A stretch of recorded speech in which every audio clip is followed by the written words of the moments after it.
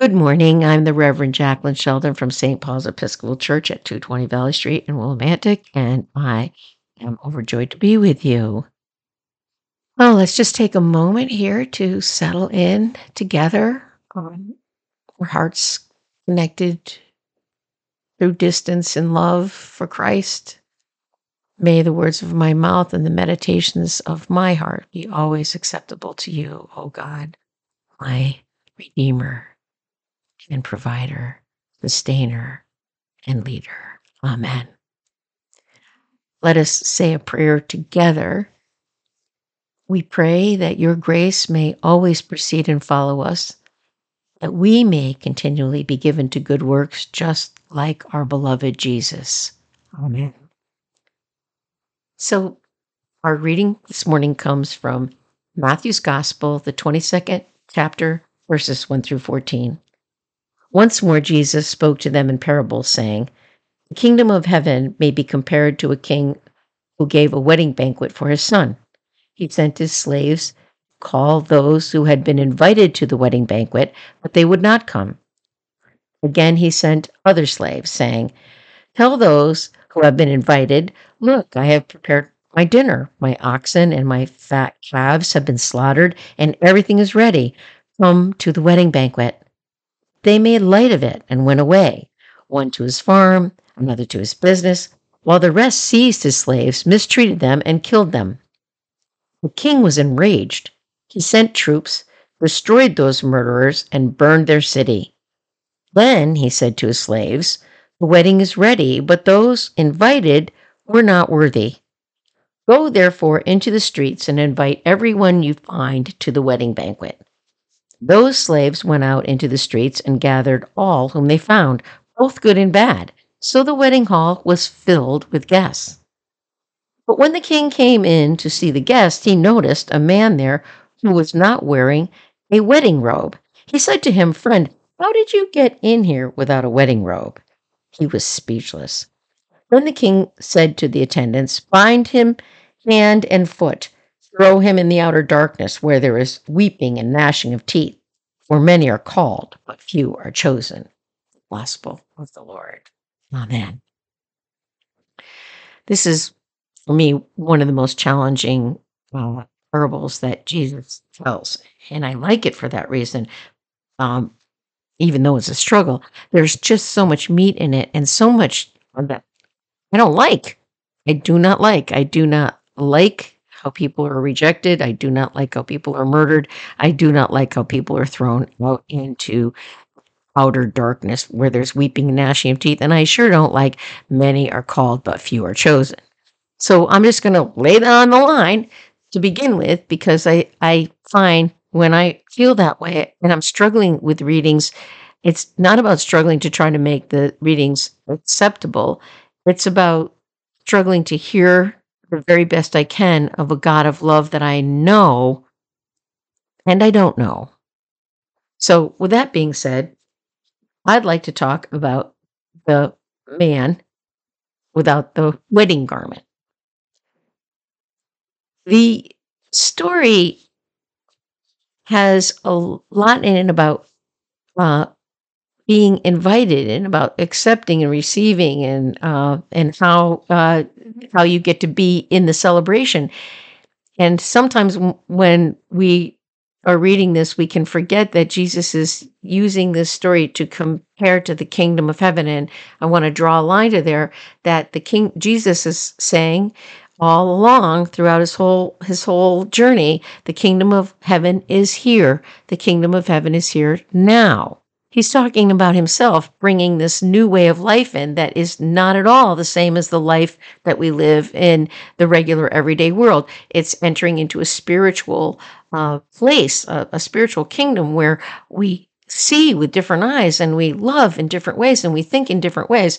So we have to see that this parable is extremely important from the perspective of how do we get into the kingdom and how do we stay in the kingdom and appreciate the kingdom and have it be our life as we walk in this world. That's the promise and the gift and the invitation that we have.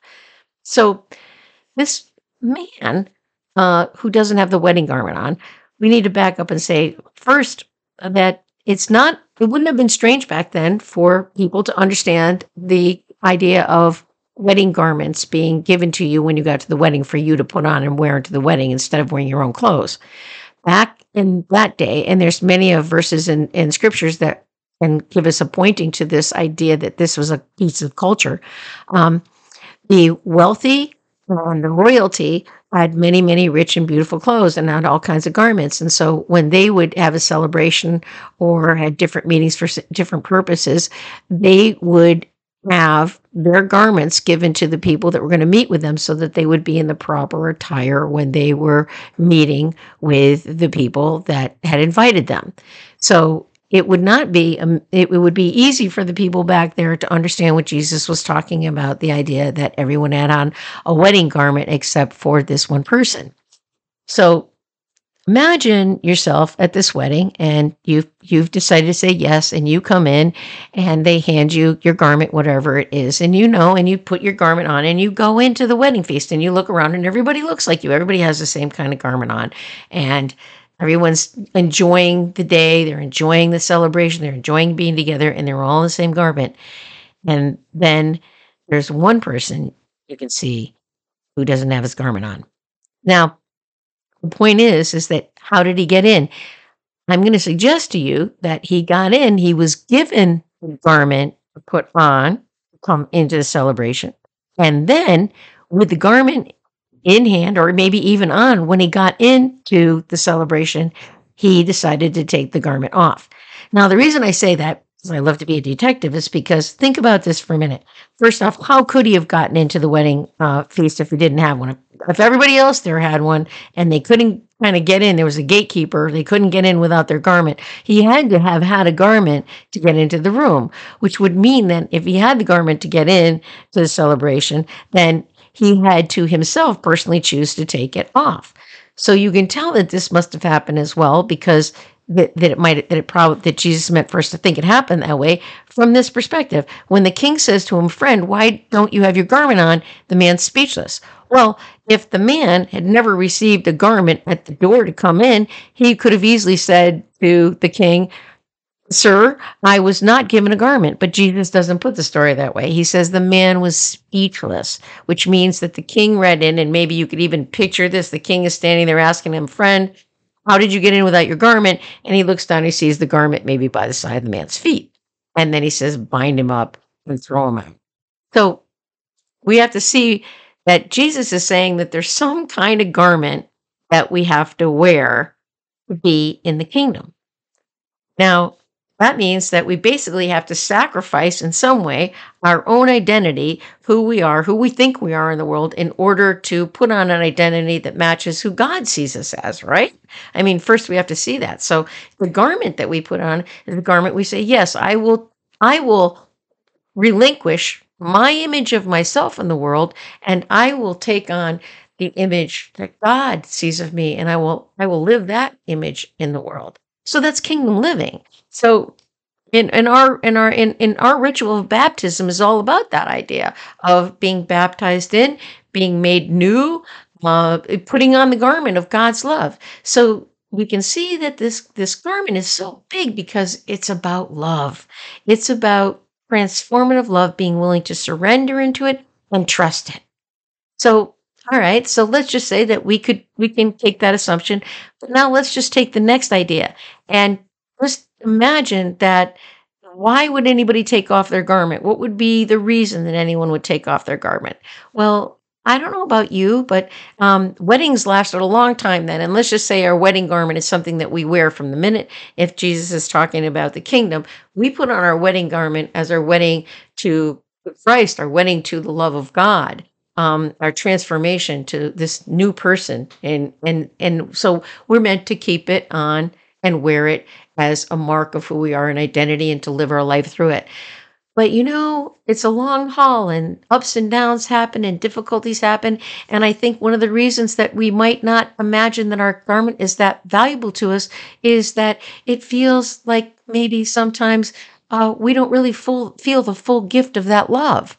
We don't feel the full beauty of that garment on us in the midst of our sorrows and our struggles. And sometimes even in the midst of our celebration, we forget we have the garment on, or maybe it feels constricting. So metaphorically speaking, imagine that if that our garment is our constant gratitude towards everything that God gives us every day in love, that we can't get for ourselves. The wedding garment, you can't go buy it. You have to have it given to you by the King. And then imagine all the love and all the goodness and all the wisdom we have if we're truly, sincerely honest about it. Isn't anything that we can get on our own. We can be smart on our own, but we can't have the insight of love and compassion that we have in Christ without the help of God, without the garment, the help of God. And we need to see the preciousness of it, and we need to care for it, and we need to want to wear it all the time and have it be a real part of us. So metaphorically speaking, imagine that what we're talking about is falling more and more deeply in love with God through Christ every day by intentionally wearing this garment of love that's been given to us and allowing it to protect us and clothe us and allowing ourselves to grow into the beauty of the representation of that love in the world. Just picture that.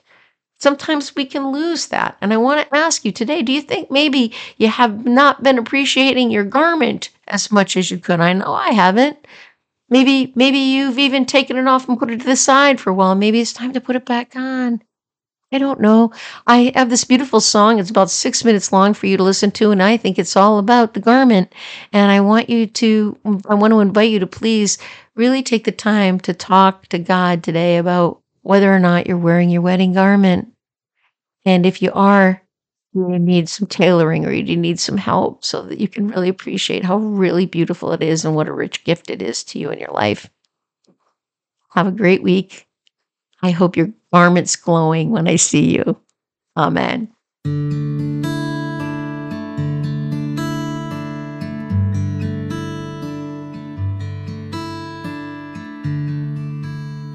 Worthy of every song we could ever sing, worthy of all the praise we could ever bring, worthy of every breath we could ever breathe. We live for you.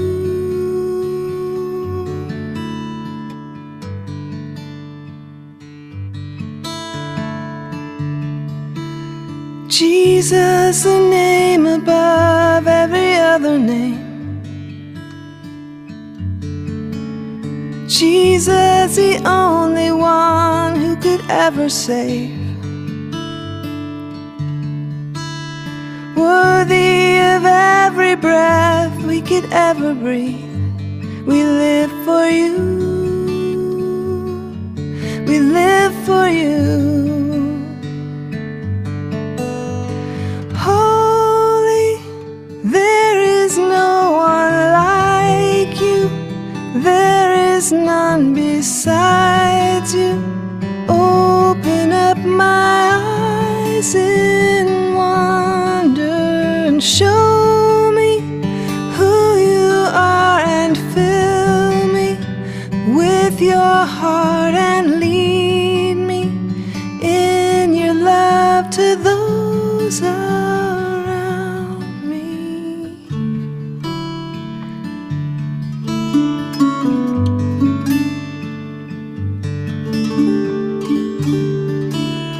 Worthy of every song we could ever sing,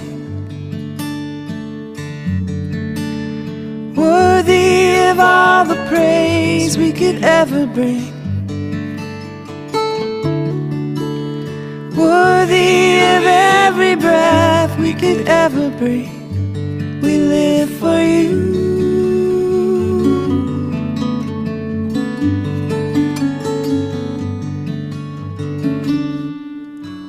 Jesus, the name above every other name. Jesus, the only one who could ever save.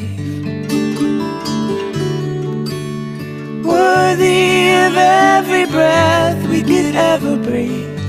We live for you.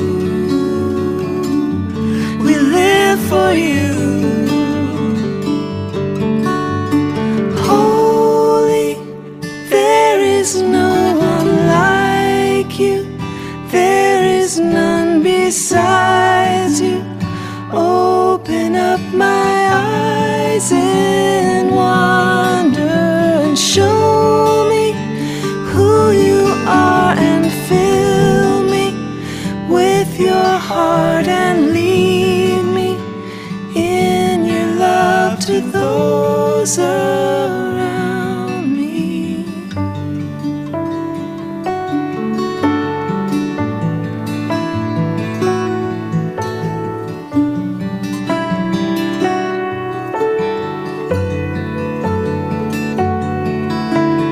I will build my life upon your love. It is a firm foundation.